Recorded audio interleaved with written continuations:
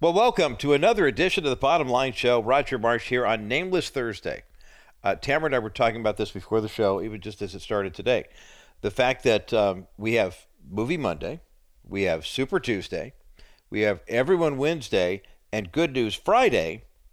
We don't have a name for Thursday. If you have a suggestion for what we should, Thursday's just kind of a free-for-all. It's NCR Thursday, I guess, for National Crawford Roundtable. If you have a suggestion for what we should call our Thursday program, feel free. The best place to make that expression known is in our chat feature. If you have the K-Bright app downloaded, go ahead and download away, and then you can contact everyone. Tamara's in on this. Those who remember, my longtime producer, Tamara Comito, in her 10th year of producing the show, she's not on the phone duty anymore like she used to be, but she's still very, very involved in the production of the program each and every day. And Tamara has the opportunity also to chat with you on the chat room, as do Crystal and Teresa. And Joel isn't very chatty, but the others do get involved. If there's a comment you want to make about something you hear on the program, if you have an idea for, NCR Thursday is going to be what it's going to be until we hear a better name. There's nothing special about giveaways or things like that. Just you thought Thursday's kind of sitting here hanging out, doesn't really have his own, name, his own theme. So I thought maybe we'd come up with a name for that. But it is Thursday, the 22nd of February, and it's an interesting day because we're going to get into something. We're going to talk about marriage. We're going to talk about how marriages in the Bible help us do a better job of having healthy, God-honoring marriages here in the culture. We're going to talk about good news in regard to health and some things that I'll share kind of an update on my own personal health journey as we are coming up on the 6th anniversary of my open heart surgery. But first, though, I want to start with something that really does strike at the heart and the core of who we are as Christians, and that is, as we've noticed, it's nice doing a local radio program. It's kind of crazy doing it in not mass syndication, like if I was just like, hey, this is a national program, we're on 250 markets. That's not where we are. But we're more than just the station that you hear us on. We just recently are getting ready to add, I think they've been doing some test runs at WYDE in Birmingham, Alabama. And if you have any friends who listen in that area, or if you want to pick up the app, it looks like we're trying a cool little experiment where, people have wondered, for years. We've got Bob Duco in Detroit, Bob Duco Show, WMUZ, afternoons, noon to 4, has done that for 25 years. Bob is legendary in the Detroit and in the Toronto and parts of the country. You might hear Defending the Truth on one of our Bottom Line Show affiliates, and it's always great to hear Bob, sharing, defending the biblical truth. He's a great apologist. He can handles apologetics better than just about any radio host I know of. Neil Boron Live has a very, very unique program. NBL, as we call it, is on from 2 to 6, Monday through Friday afternoon. That's Eastern Time in Buffalo, New York, on our great sister station, WDCX. And they do Christian teaching and talk, etc. But they do a couple hours every day of Neil just doing call-in, talk, interviews, stuff like that. And then the last 2 hours are praise and worship music. And Neil comes in and is Pastor Neil. It's one of the most unique hybrid Christian radio programs that I've ever heard, and I really enjoy it. And then, of course, John Rush, Rush to Reason, on our mainstream, secular, but conservative-based talk station. John's a very strong Christian, but Rush to Reason airs every weekday afternoon, 3 to 7 p.m. on KLZ, AM 560, 50,000-watt, flame-throwing, not John, but the signal. That's radio lingo for if you have a signal that goes a long way. John's program, Rush to Reason, covers the whole state of Colorado. And then yours truly here at the Bottom Line Show, and we're on K-Bright Radio here in Southern California. It's 50,000 watts. KCBC, 50,000 watts. We're on KLTT in Denver, also 50,000. We cover a lot of ground. So the powers that be at Crawford Broadcasting got together and said, well, wouldn't it be great if we kind of created a format that was a conservative and Christian talk format that features all four of our guys, and we bring in someone like Jana Parshall, and boom, the experiment begins officially on Friday, March 1st at WYDE in Birmingham, Alabama. And so if you know anybody there, or if you want to maybe make that one of the bookmarks on the podcasts that you listen to, you're going to get Bob Duco in the morning for 4 hours every day. You got Neil Boron, an hour of Neil Boron Live every midday. The nighttime shift is John Rush from 8 to 10, and then yours truly from 10 to midnight. And it's going to be a ton of fun to have all of us together in one place. If you've ever wondered, that might wind up becoming something where, as Crawford's is expanding and looking for new opportunities, maybe that's a new format. I mean, you never can tell. So I'm super excited about it, and I encourage you to check it out. And I'm saying all this too because what's happening right now is the folks in Birmingham are recording all of our programs, and they're putting together this kind of compilation where they're experimenting and rolling it out. So for those who are hearing the recorded, delayed version of the Bottom Line Show today on WYDE in Birmingham, everybody here in Southern California, Northern California, San Diego, Colorado, Wyoming, everybody says hi. And we're grateful to have you along. Now, Thursdays, as I mentioned at the start of the program, Thursdays are NCR Thursdays because we don't have any special giveaways going on. But today we're taking a look at kicking things off here with a prayer concern. And the reason I bring up the expansion of the local radio feel on different markets is the one thing that has definitely happened in the culture is as the United States has become morally bankrupt, as we have moved away, the vast majority of Americans no longer use the Bible but they don't believe it's the inerrant word of God, but they also don't believe it's a standard for living. And that's not me saying, oh, woe was me, boo-hoo. That's a reality. George Barna's data, Pew Research, all the polling places that are doing empirical research are confirming this. So this means that we as Christians now have to look at the United States as a mission field, and now we're all missionaries. I mean, that's kind of always the way it's been. But, let's face it. If you grew up in the church, you knew there were a couple of couples who went to Tanzania or whatever, and they'd come back once a year, and they'd show you pictures and maybe wear some, of the local native attire, and then they'd ask you for money, and of course the church would support them a couple $100 a month or whatever it was. Well, now we begin to realize that one of the greatest mission fields we have is right here in the United States because so many people have become so secularized. And so we are very much aware of what it's like for Christians in other countries where we are the minority. We see that, very interestingly enough, prophetically, Leila Gilbert and I think Nina Shea helped on this one too. In the book Saturday People, Sunday People, Leila talked about the fact that Jews had been persecuted in the Middle East for such a long time, they being the Saturday people who worship on Saturday, that once they eliminated or drove out all the Saturday people from where they were, they are also taking steps to eliminate the Sunday people, and those Sunday people would be the Christians. And it's true. Now, Christians are the most persecuted people group in countries where they are not the religious majority. So in majority Muslim countries, they're being tortured and killed. And we think of the Middle East often, but we forget about Africa.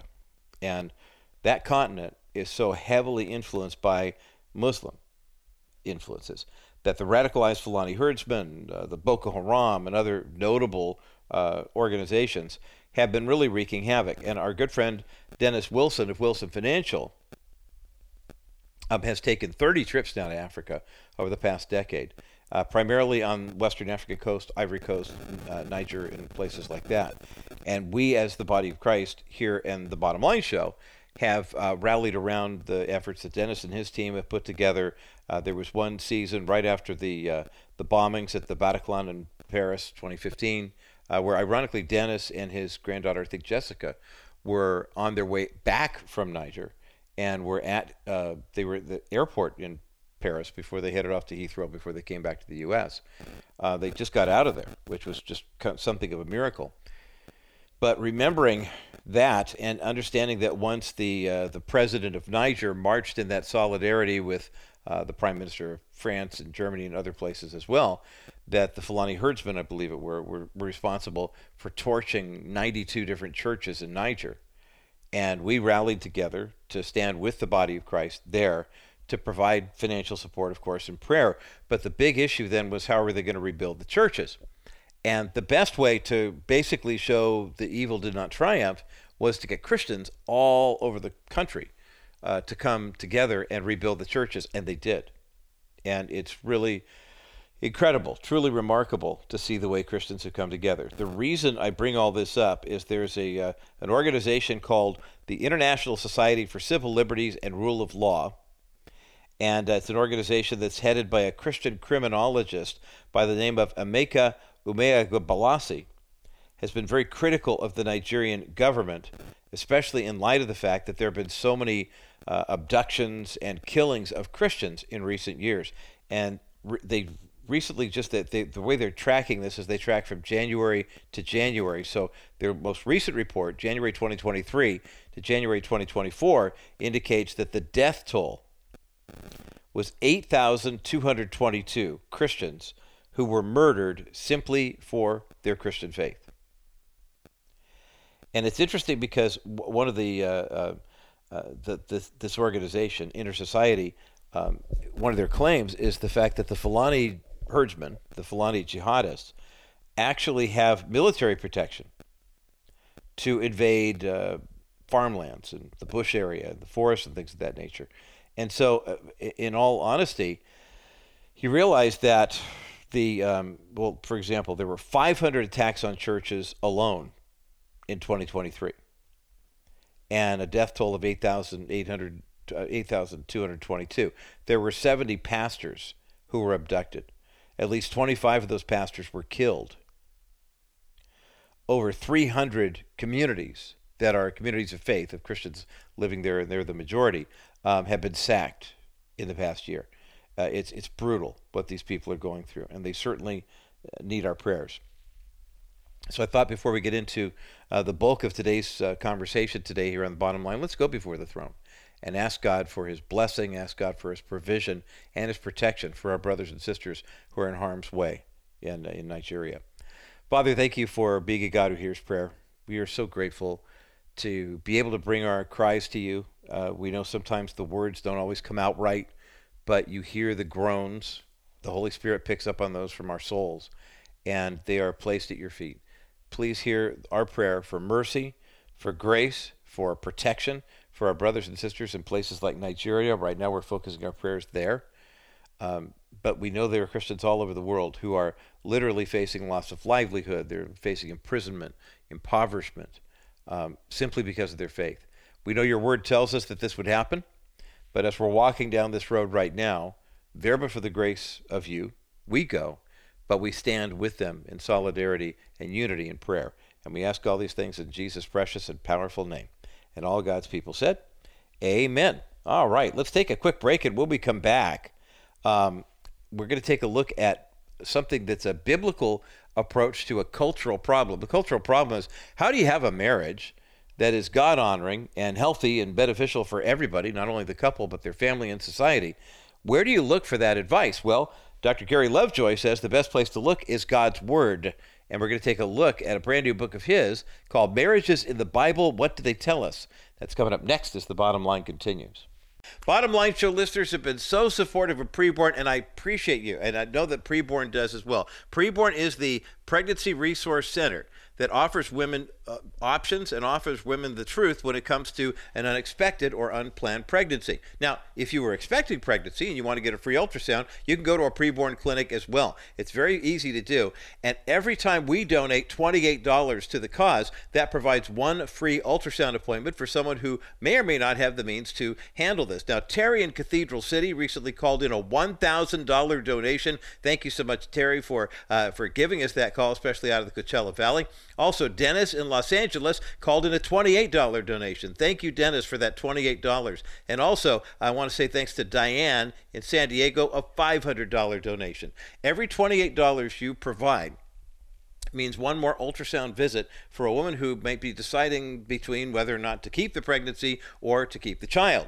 We are pro-child. 85% of the women who go to Preborn and see the ultrasound choose life for their preborn child. And you can give a tax-deductible donation online today to support that cause. Go to kbrightradio.com and look for the Preborn banner. Click the banner and make your best donation today.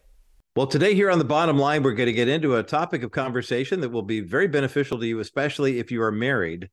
but we're going to take a slightly different approach to looking at marriage. We're going to look at what marriage looks like in Scripture. And joining us for this conversation is Dr. Gary Lovejoy, a counselor for over 40 years, including extensive marriage counseling, has also taught psychology, Old Testament, New Testament, and world religions on the collegiate level, has also been a part of the faculty at Western Theological Seminary as well. His brand new book has a very simple, straight to the heart title, and that is Marriages in the Bible. What do they tell us? We've got a link for this brand new book up at thebottomlineshow.com. Dr. Gary Lovejoy, welcome to the Bottom Line Show.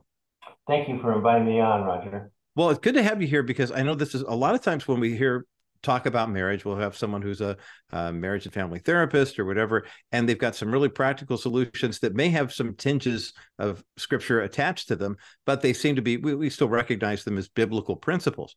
You, in this new book, are literally going to Scripture and saying, okay, let's look at the marriages there. Let's take a look at, what we can learn from them. What was the genesis of this idea for you to kind of bring it a little more biblically focused in the terms of, let's look at the actual married couples in the Bible rather than those principles? Well, in my counseling, which spans over 40 years, I've seen an awful lot of couples. And of course, part of my training and responsibility is to keep up to date with regard to marriage books and marriage counseling kinds of literature. And one of the things I noticed as I read was that, especially in Christian literature, is that they might, as you pointed out, might mention principles that in which they would use passages to buttress their point of view, and they were very good and helpful in many ways. But one of the things I noticed is they never actually talked about the real marriages in the Bible itself. Right. So I went back through and looked at all the marriages. In fact, if I included all the marriages, the book would have been 500 pages, but I took 17 marriages. And these marriages, as I began to study them, going through them, I began to realize that God had a very definite purpose in describing these marriages. In some cases, most of the marriages had some connection with the redemptive history, but God actually expands the description of these marriages, and I had to ask myself the question: why did you do that? I mean, he's a purposeful God; he's not random. He does everything he does has purpose, and so I began to realize that he was pointing out things that work and things that don't work. Because he described marriages that are good, marriages that are bad, and some are downright ugly. And yet in each case, he points out certain things that either work or don't work in a marriage. And it's like a jigsaw puzzle. You look at all the different marriages or like pieces of the puzzle, and you put them all together at the end, and you have a remarkable blueprint for a happy and successful marriage. The tools that you need to understand what makes marriage work well and lead to enduring happiness and lasting union. So I came to appreciate Scripture even more, particularly in marriage. I never really looked at the marriages themselves in that kind of detail before, but they do reveal tremendous principles.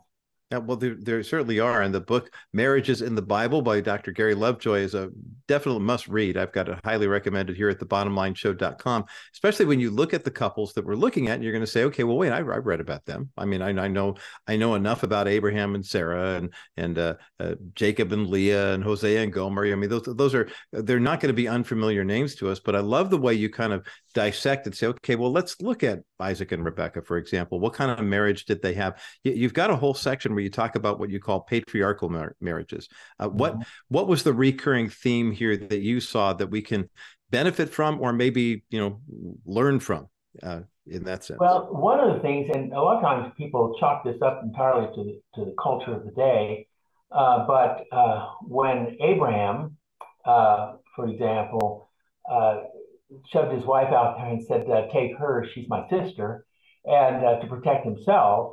And he did that not once, but twice. Once with Pharaoh, and the second time with King Abimelech.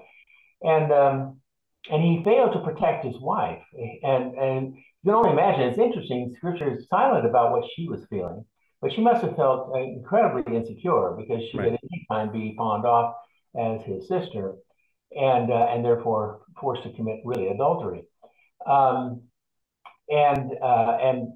this was also seen later on and we get a picture of what she was feeling later on when Hagar was constantly plaguing her with and telling her that she was not the favored woman and that God did not favor her, but rather favored Hagar.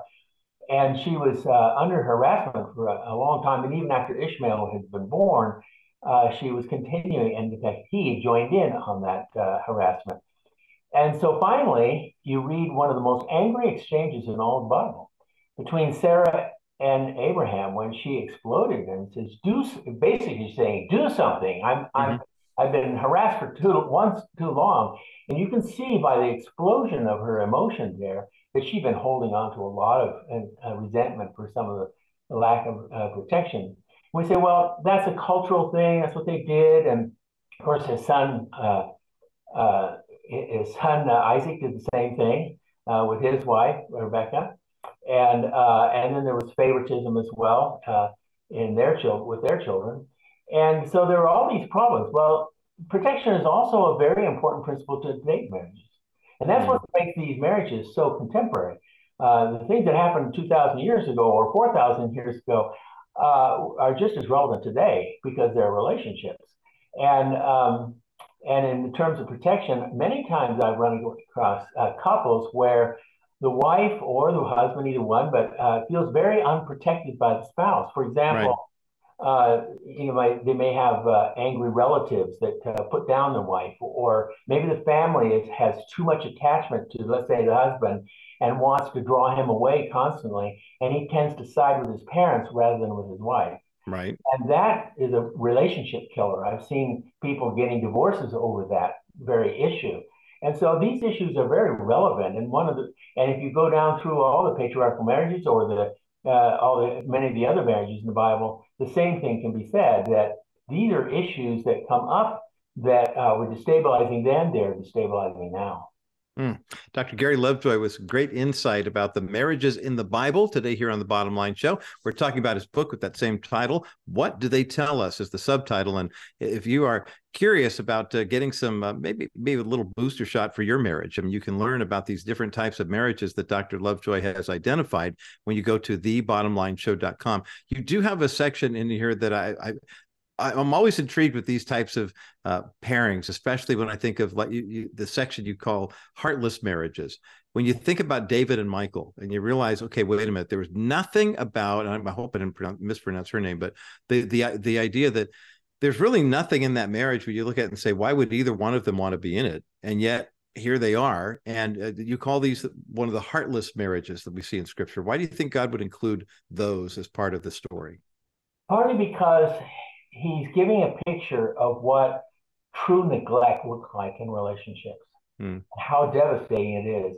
It's an interesting thing that over the years, one of the most common complaints women make about their marriages is they feel neglected, either emotionally or physically, and both oftentimes. And they feel incredibly alone. You know, people get married. You say, well, get married, well, you won't be alone. Actually, I found the greatest cases of loneliness that occur in marriages because they feel so neglected. And in the case of David and Michal that you mentioned, the sad thing was that Michal deeply loved David, and when they first met early on, before Saul started chasing him, that Michal was deeply in love with him, and for his part, he seemed to be quite attracted to her, but not to the same extent she was. There was an imbalance, which should tell us something. And when he left, because Saul began to chase him, so he leaves. He never calls for her. She keeps waiting for him to call to join him, and he never hears the call and never gets the call until finally later on when he's uniting the kingdom and he wants everything under his control. Then Michal, who was his wife and had now been withdrawn by Saul, and she had now hooked up with another man, he forced her to leave him and to come back to him.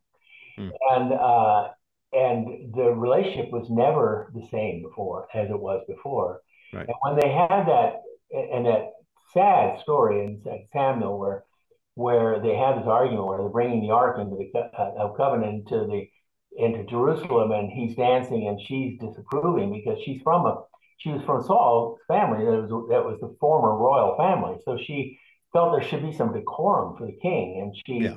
but she approached it all the wrong ways. I mean, that's a beautiful description of what happens when arguments go off kilter and become personal attacks instead of talking about the problem. And that's exactly what happened. And it ended in a living divorce between the two of them. Well, this is a great conversation, especially regardless of what condition you find your marriage in. Dr. Gary Lovejoy is my guest. The book is called Marriages in the Bible. What do they tell us? We've got a link for the book up at thebottomlineshow.com, and we're giving away a copy of the book. I'll tell you how on the other side of this break as the bottom line continues. Welcome back to this NCR Thursday, National Crawford Roundtable Thursday edition of the Bottom Line Show. I'm Roger Marsh. We're at the midpoint of my conversation with Dr. Gary Lovejoy. He's the author of a brand new book called Marriages in the Bible. What do they tell us? And we do have a copy of this book that we're giving away today here on the program. 800-227-5278, 800-227-5278. 800-227-5278 is the number to get you through to the bottom line. If you want to hear more about patriarchal marriages and how they can benefit, the heartless marriage, what can we learn from a situation like that, a problem-centered marriage, or a tender marriage, or a maturing, even a righteous marriage. You'll find all this information and more in Dr. Gary Lovejoy's brand new book called Marriages in the Bible. What do they tell us? We're giving away a copy right now. 800-227-5278, 800-227-5278, 800-227-5278 is the number to get you through to the bottom line. On the other side of this break, more of this conversation in just a moment as the bottom line continues. For more than 50 years, Dennis Wilson has been offering better alternatives to what the market offers when it comes to investments like certificates of deposit and real estate investment trust. Dennis's 3D account pays even better than market interest rate. Here's Dennis to explain. So what is a 3D account and how does it work? A 3D account is a real estate-backed investment without Wall Street risk. It pays an amazing interest of 7% for the next 3 years. At the end of 3 years, you can take your money out, so you can see it's definitely not a REIT, or you can reinvest it at 7% in a new program. Go ahead and call today and ask about the 7% account. And then while you're on the phone, and ask about our accounts that pays even higher amounts for funds over $250,000. Learn more about Dennis Wilson's 3D Money account, the better alternative to the real estate investment trust. Call 800-696-9970, 800-696-9970. Wilson Financial, simply better alternatives. Incredible and great insights, again, that can benefit your marriage for sure. Dr. Gary Lovejoy, my guest today here on The Bottom Line. The book is called Marriages in the Bible. What do they tell us? We've got a link for the book up at thebottomlineshow.com. Dr. Lovejoy, there is a section, of course, not all the marriages that you're spotlighting have their problems. I mean, there are some kind of crazy ones. I mean, there's no question. But you do highlight three of the more tender marriages, and I think it's ironic that Jacob winds up on two different lists because, well, he had two different wives. Help us understand why the Jacob and Rachel story is so really important to us, but also the Jacob and Leah story can also tell us a lot about what God has intended for marriage. Right. I think here you see the issue, and this is so important when I'm doing pre-marriage counseling. This is where you see the difference between truly loving someone and not. It was not Jacob's fault that he obtained Leah as wife. That was the deception of her father, Laban, and because he knew that Leah would be harder to marry off, and so he decided to use this as leverage, and so he tricks Jacob, and so consequently, their marriage was never built on love. Right. Leah knew that, and she didn't blame him because she knew that he never loved her, but he was always in love with Rachel. It was Rachel that he really wanted, and when he finally got her, obviously his affection went to her. Now, the interesting thing is that Leah started having babies right away. Right. So couldn't, she was barren. So here we have a case where she's having babies but no love, and Rachel had no babies but all the love. And but between the two, Leah yearned that maybe through being able to bear children that she could earn somehow his love. She was desperate for love. She never got to experience a loving relationship in her entire life. The one thing that God did, though, for her that gave her comfort was that she gave birth to Judah, and Judah Mm. became the leader of the 12 sons, and he emerged from a series of actions, which you don't have time to talk about now. But he became, and it was through the tribe of Judah that the Messiah came, and so she was rewarded in that way. But she lived a very lonely and unhappy life because Hmm. she never had the love of a husband, and she would have chosen somebody different, obviously, if she had had the choice. Right. You Jacob and Rachel is a very beautiful story because he just loved her, and the two children he had with her were always he favored them over all the others, which of Right. course turned out to be problematic, as you know, Yes. especially for Joseph. But but it was partly born of his deep and abiding love for her, and he couldn't disguise it. And so, what it says to marriages today is make sure when you're in courtship that you're not just it's not just infatuation that's driving your relationship, Right. Right. that it's deep and abiding love and connection and commitment. Yeah. That's great advice from Dr. Gary Lovejoy today here on the bottom line. And if you are in the wedding season, maybe for yourself or for one of your kids, this book, Marriages in the Bible, is a huge help. It's What Do They Tell Us is the subtitle. You can learn so much about tender marriages, righteous marriages, maturing marriages, the ones that are based on problems. I mean, there's all sorts of ground that Dr. Lovejoy covers in the book. And of course, with a 20-minute conversation, we can't get too deep into all of it, but to suffice it to say, it's well worth your time and investment. And we've got a link up at thebottomlineshow.com. One of the things that you talk about in the book is something that I found it very interesting because I hadn't really thought about this relationship that way. But when you talk about maturing marriages and you think of marriages that started out one direction, something that's, we can all, you mentioned that whole infatuation part, or maybe even, it's more lust driven and not so much out of love. But then over time, God allows them to grow and whatever. You use David and Bathsheba is one of those examples too. Talk about what we can learn from them, because oftentimes I know I'm guilty as charged, and I'm sure a lot of other people are too. Whenever I hear David and Bathsheba together, I don't think of anything good. I think of how they came together, and I don't think of their marriage as having any real major lasting value. But you've proven me wrong, and with what you've written about in the book. Well, one of the things that's interesting is that, and this baffles a lot of readers of Scripture, is why was David called a man after God's own heart after he did what he did, which is egregious. He didn't Yeah. just have an affair, an adulterous affair with Bathsheba. He had her husband killed, essentially. Right. Right. And he was going to hide the whole thing until Nathan confronted him.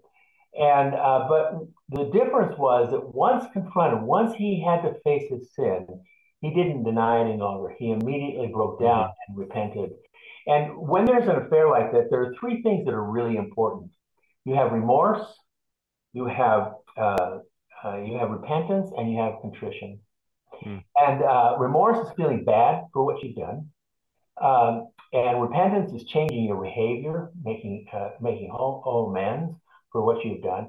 The third, though, is the most important probably, and the one that's the most difficult and the least observed, and that is contrition. And contrition is willingness to accept the consequences of your behavior. Mm-hmm. And Nathan said, as a result of David's adultery, that not only would the son that he had by her initially would die, but three of his sons, that the death would hang over his entire reign, and it did, because three of his sons died violently. Wow. And he suffered tremendously because of that and these consequences. And at one point, after the death of Absalom, he said he was inconsolable over his death, Right. and and he said that. And he was inconsolable because he realized out of the guilt that he had done pretty much what Absalom had done to usurp the throne, and much of the moral decay that had occurred was partly because he had been guilty of it as a young man. And so he was not only remorseful and over the death of his son, but he's also filled with guilt. guilt of what he had done and what it brought us all about. And then he probably remembered Nathan's prophecy that death would hang like Damocles' sword over his Right. reign. Right. And so what he learned was that, and so from that point on, he learned that he needed to funnel his commitment to marriage. And so he built a marriage with Bathsheba in which he deeply loved her. And it was Solomon, her son, whom he elevated to the throne at his deathbed. And why? Because he knew that God would bless that which came out of his relationship with Bathsheba, because he had built a revived relationship between them, so that guilt was no longer the generator of their connection, but rather a deep and a firm commitment, which was before God himself. And so he made amends. And so it's not surprising when you look at the full scope of his life, both from the affair to the end of his life, you begin to realize why God actually said, he's a man after my own heart. Was he perfect? No. But he knew when to be contrite in his spirit, to be willing to accept the consequences. He knew that those were the consequences of his behavior. He even mentions it at some point in Scripture, that the troubles he was going through was the result of his disobedience to God. And so he had learned from this experience and became not a good husband, but a troubled father. I love that the description of who David became and the reason for God saying this is a man after my own heart, simply because of the fact that he understood the gravity of what he'd done. He didn't try to run from it, and too often do we see this, whether it's in marriage or in other relationships, where people will keep trying to find a way to wiggle out of something or not quite face up to it. And David owned it in the same way that Jesus bore our sin. Ultimately, David had to bear his own as well. And it took me years to read the story of David and the death of Absalom and ask, why is he crying? This guy was trying to overthrow him and usurp his power and authority. And yet his heart so broken, yet you could tell he still had the words of Nathan fresh in his mind, when that was. God introduced an interesting twist in that, because when Absalom rebelled against his father, who went with him? Ahithophel. And Ahithophel was related to Bathsheba. And the man that David had murdered, was his son-in-law. Wow. So he had reason to be angry, and why he sided with the rebellion rather than with David. Wow. Incredible stories that we can learn from these marriages in the Bible. And Dr. Gary Lovejoy has put together a fantastic resource to help us understand that. Again, the book is called Marriages in the Bible. What do they tell us? We've got a link for the book up at thebottomlineshow.com. Dr. Gary Lovejoy, thank you for this book. Thank you for the conversation today. Thanks for being with us here on the Bottom Line Show. Well, thank you so much, Roger. I enjoyed being here, and your questions were excellent. Thank you so much. Well, this is a fascinating conversation, and I really appreciate Dr. Gary Lovejoy writing the book and taking the time to spend time with us. By the way, as you could tell from the audio in this conversation, Dr. Lovejoy was on his computer, and he's also at My Hope Now. So if you want to watch my conversation with Dr. Gary Lovejoy, see the both of us on screen, I encourage you to go to myhopenow.com, and you'll find all that information. We are giving away a copy of his book today, Marriages in the Bible, What Do They Tell Us? And there's a link for that book up at thebottomlineshow.com. 800-227-5278, 800-227-5278, 800-227-5278 is the number to get you through to the bottom line. Again, one copy up for grabs for this great book by Dr. Gary Lovejoy titled Marriages in the Bible, What Do They Tell Us? 800-227-5278, 800-227-5278, 800-227-5278, the number to get you through to the bottom line. On the other side of this break, a little personal health update from yours truly. It's good news. It certainly is. But also a reminder, and this is kind of my little public service, a gift from me to you, about why it is important to take good care of the body that God has given us to be the temple of His Holy Spirit while we're here on earth. We're going to talk about that coming up next as the bottom line continues. My thanks again to Dr. Gary Lovejoy for joining us today here on The Bottom Line. The book is called Marriages in the Bible, What Do They Tell Us? And there's a link for it up at thebottomlineshow.com. 800-227-5278, 800-227-5278. 800-227-5278 is the number to get you through to the bottom line. You know, one of the things I realize that makes Dr. Gary Lovejoy's book so impactful, I think, is the fact that he takes us to Scripture, shows us a number of different types of marriages, and then doesn't say, okay, pick one. You know, if you do this, that will be the easy answer. There's a lot of hard work that goes into marriage.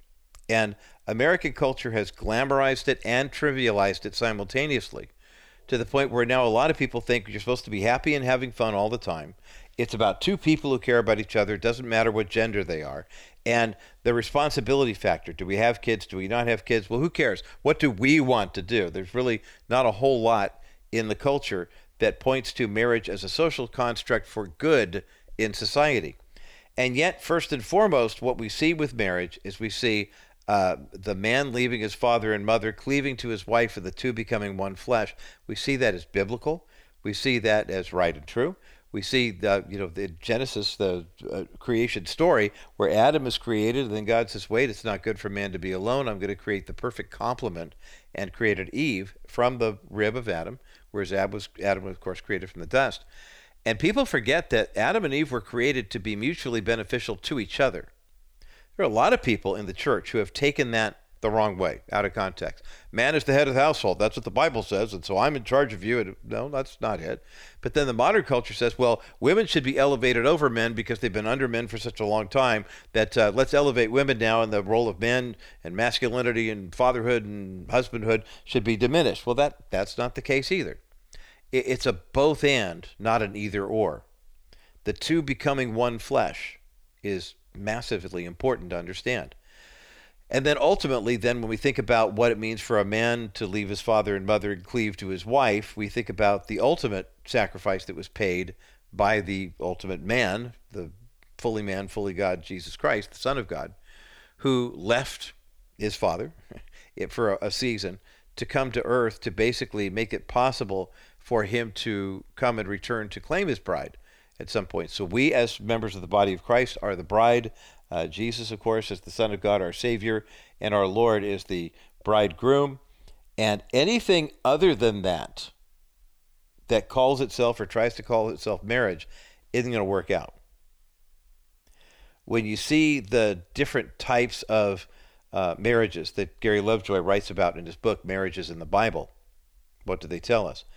You can see that a heartless marriage, like David and Michal, there's lessons to be learned there, especially when you see what happens to a woman, in this case Michal, who was scorned because David had basically rejected her love. Or Nabal and Abigail. Speaking of David yet again, I mean, when David's men went ahead to Nabal and he was rude and disrespectful, Abigail makes those cakes, gets those cake of dates together and meets David before, because David was coming to kill Nabal. And says, "No, my husband's an idiot here, take my sacrifice." And Nabal winds up offing himself. And then Abigail becomes David's wife. Or how about the problem-centered marriages? I mean, Hosea and Gomer are a classic case of, here's a guy, Hosea, who's called by God and says, look, I want you to take Gomer as your wife. Yes, I know she's a prostitute. I want you to take her as your wife. And your marriage is going to symbolize my relationship with Israel. Now, not that anybody wants to hear that, but can you imagine telling a young couple, find a guy 25, 30 years of age, hasn't been married yet, and say, okay, I'll tell you what, see that woman over there? She works as a prostitute. Your marriage is going to be symbolic. I want you to court her, marry her, and then when she's unfaithful to you and goes back to her old trade, I want you to go literally and redeem her. In other words, whatever price you need to pay to get her back, do it. And we're going to name your children my anxiety, and this is the bane of my existence. I mean, but at the same time, though, when infidelity does hit a marriage, you can look at Hosea and Gomer and ask the question, okay, Jesus said infidelity is grounds for divorce, but it doesn't mean it's automatically. I think that's important to see. So whether it's a tender marriage or a maturing marriage, what Dr. Lovejoy said about David and Bathsheba, I think is huge. And then, of course, the righteousness in marriage that we see in Mary and Joseph and other couples. The book Marriages in the Bible, very, very important. And I encourage you to check it out. We've got that link up at thebottomlineshow.com, and the opportunity is there for you as a believer to take a look at that and learn from it in marriages in the Bible. As we continue, speaking of marriages, I met my wife Lisa when I was recovering from open heart surgery. Now, some might look at that and say, boy, that's kind of quick, wasn't it? I mean, you were kind of in a vulnerable state. Your emotions might have been all up and down. And it's true. They tell you, if you've ever had open heart surgery, it's very, very true that first year in particular, there's a phenomenon that happens where your heart is kind of vulnerable and you find yourself either weeping at things that you don't really fully cry at or need to, or laughing. As a matter of fact, a pastor friend of mine, Freddie Cortez, who pastors a church that used to occupy space at the same church I was at, Freddie had an aortic dissection where his aorta just basically ripped open. And he had a stroke, and his chance of survival was way worse than mine. And he's pastoring a church in Washington, D.C. right now. Freddie had the exact opposite experience. Either people go for, they either wind up in the tearful mode or they wind up in the I laugh at everything inappropriately mode. And we were the opposite. Freddie was the laugher. I was the tear jerker guy. But nonetheless, one of the things that it's always been a part of my relationship with Lisa, that I had a defective aortic valve. I had to have it surgically repaired. And that's a part of our love story, is the fact that she literally cares for my heart, emotionally, but also physically. Today is Heart Valve Awareness Day, and Heart Valve Disease Awareness Day. And I'm going to take a break, and as we conclude this hour of the Bottom Line Show, I want to talk about what valve disease actually is, how many people are impacted by it, and why it's important, especially for us as Christians, to pay closer attention to that. Let's do that coming up next as the Bottom Line continues. Personal injury attorney Stephanie Cover of Cover Law will fight for justice on your behalf. She has to fight because no insurance company will willingly pay what you've lost after an accident. When you're in an accident, you take legal action simply to be restored to where you were prior to your injuries. Money may be needed for medical treatment, financial restitution for lost time at work, or any other thing that you've lost as a direct result of the injury. Stephanie's desire is for justice, to find what was taken from you due to your injury and have it restored for you. Stephanie will become your advocate, passionately helping you make sure that your doctor's appointments are productive, the insurance companies are being honest, and she'll make those calls that you don't have time for. Go with K-Bright's trusted personal injury attorney who will help make you whole again. Stephanie Cover at kbrightradio.com/COVER and get back to your life. Welcome back to this NCR Thursday edition of The Bottom Line. We're just trying on that name. I'm Roger Marsh. National Crawford Roundtable coming up just around the corner, and this week's conversation going to be a good one. Today is Heart Valve Disease Awareness Day. I was not aware that this was in fact a thing, the American Heart Association behind this effort. And basically the whole idea is to get people aware of heart valve disease. Now, you may not know it, but 11 million Americans have heart valve disease right now and have either done something about it, like me, or didn't know they needed to do something about it, also like me. Now, for those who may not be aware, or it happened 6 years ago, and I know we have a lot of new listeners, so I'll get you up to speed. In January of 2017, I was hospitalized for about a week with what turned out to be sepsis, and I was told by my doctor it could be a urinary tract infection, could have been anything. They did some chest x-rays, but they didn't do a full heart exam. About 6 months later, after a ton of antibiotics, I had another episode at church where I thought I was having a heart attack. And I wound up just getting a burger and sleeping it off the next day, and I think I was okay. But a few months after that, I was going for a life insurance policy exam. Actually, it was a CD alternative with Dennis Wilson at Wilson Financial. And a licensed vocational nurse came in, did an EKG, and I failed it. And she said, we can't write the insurance policy on you because you have this defective heart. And so Tess over at Dennis's office sent me an email and said, look, friend to friend, you don't have to do this, but I really recommend you get your x-rays from the hospital, go to your doctor, and see what happens. And so my x-rays were sent over to my doctor, the late, great Dr. John Chang. We've talked about him ad nauseum here on this program, but I'll eulogize him again. Very heroic man of Christian faith, who paid the ultimate price defending his mother and 50 other people at their church when a gunman came in one day and opened fire. Dr. Chang looked at my x-rays and ordered some new ones. CT scan revealed that I had not only an ascending aortic aneurysm, which if it burst would cause that aortic dissection, bleeding out inside your body. But that my aortic valve was what they call bicuspid. Most aortic valves they look like a peace sign or a Mercedes-Benz logo, and the blood that's been oxygenated flows back into the body through that. Mine looked like a piggy bank, just a slot right across. My dad had the same condition. It only affects 2% of the population. And it was in stenosis, which means it was deteriorating. And I tell friends, I saw the picture of the before shot before they took it out, and then afterwards they put the new one in. And I said, the only way I can describe that picture is my aortic valve looked like an angry starfish. It was kind of falling apart like, get off my lawn, get out of my beach, my wave, whatever. So surgery was ordered, and on March 12, 2018, they cracked a 9-inch opening in my chest and split my rib cage and put me on ice for about 20 minutes and took out the old valve and put in a new artificial one, and then cut out the aneurysm and replaced it with a piece of Dacron about 9 centimeters long. And that's the way I've lived, coming up on 6 years now. If you haven't had an echocardiogram or an EKG done recently, please do so, especially if you're in your 40s or 50s. If there's a history of heart disease in your family, please do so as well.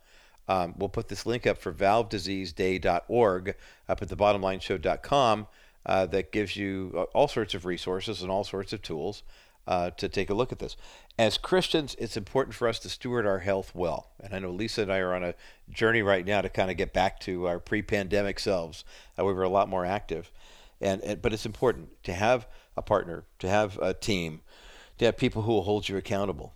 And I think it's one of the most difficult conversations for Christian families to have, whether it's the family that you grew up in or the family of that you're procreating, or at the church too. Let's face it, we got a lot of folks who are living unhealthy lifestyles. We see them at church every Sunday, and we just go, they're fine, or other than that, nice. A pastor friend from years ago, his whole family were morbidly obese. And they all wound up dying what I would say premature deaths. And it was just such a shame, because people said, well, they're so nice and they're so friendly. Yeah, but maybe God had 10, 15 more years for them here on earth, and they wound up getting cut short. Your body is a temple of the Holy Spirit. And like Stephanie Cover always says, if you get involved in an accident, you really have an obligation to God to get medical attention, because this is the body that God created for you and your soul. And you steward that body by taking care of it, eating right, exercising, and going to the doctor when you need to. And I know that every time I have my annual checkup and I get a clean bill of health, I'm thrilled, because I hear the same thing I've been to 3 different cardiologists now. They all say the same thing. They look at the x-ray and they say, wow, you had the double surgery, the AAA and the valve replacement. That's kind of a rare surgical procedure. And they look and they marvel, and they look at me and say, you know what? Your heart looks exactly like it's supposed to. A lot of times we'll do the valve replacement and there's a little bit of leakage, or there's some kind of other blockage that will keep us from, saying this was a successful surgery. I said, whoever your surgeon was, the retired Dr. Aidan Rady at Hoag Hospital in Newport Beach, they said the surgeon did a great job, but they say it's so weird when you see what the diagram looks like of the replacement, and then you see someone's heart that actually looks like that. And I have had nothing but, they say it looks perfect. And I'm so blessed that this team did this for me. I'm so blessed that I listened to the counsel of medical professionals, but I'm also blessed by God that he spoke to me when I wasn't thinking that way and said, get your heart checked, because I'm going to do a great work in you. And I'm grateful to still be here having these conversations with you because I paid attention to my heart health. Please do the same. Today is Heart Valve Disease Awareness Day, and the link for all those resources is up at thebottomlineshow.com. It's also NCR Thursday, and you know what that means. Coming up next, this week's edition of the National Crawford Roundtable Podcast. It's coming up next as The Bottom Line continues.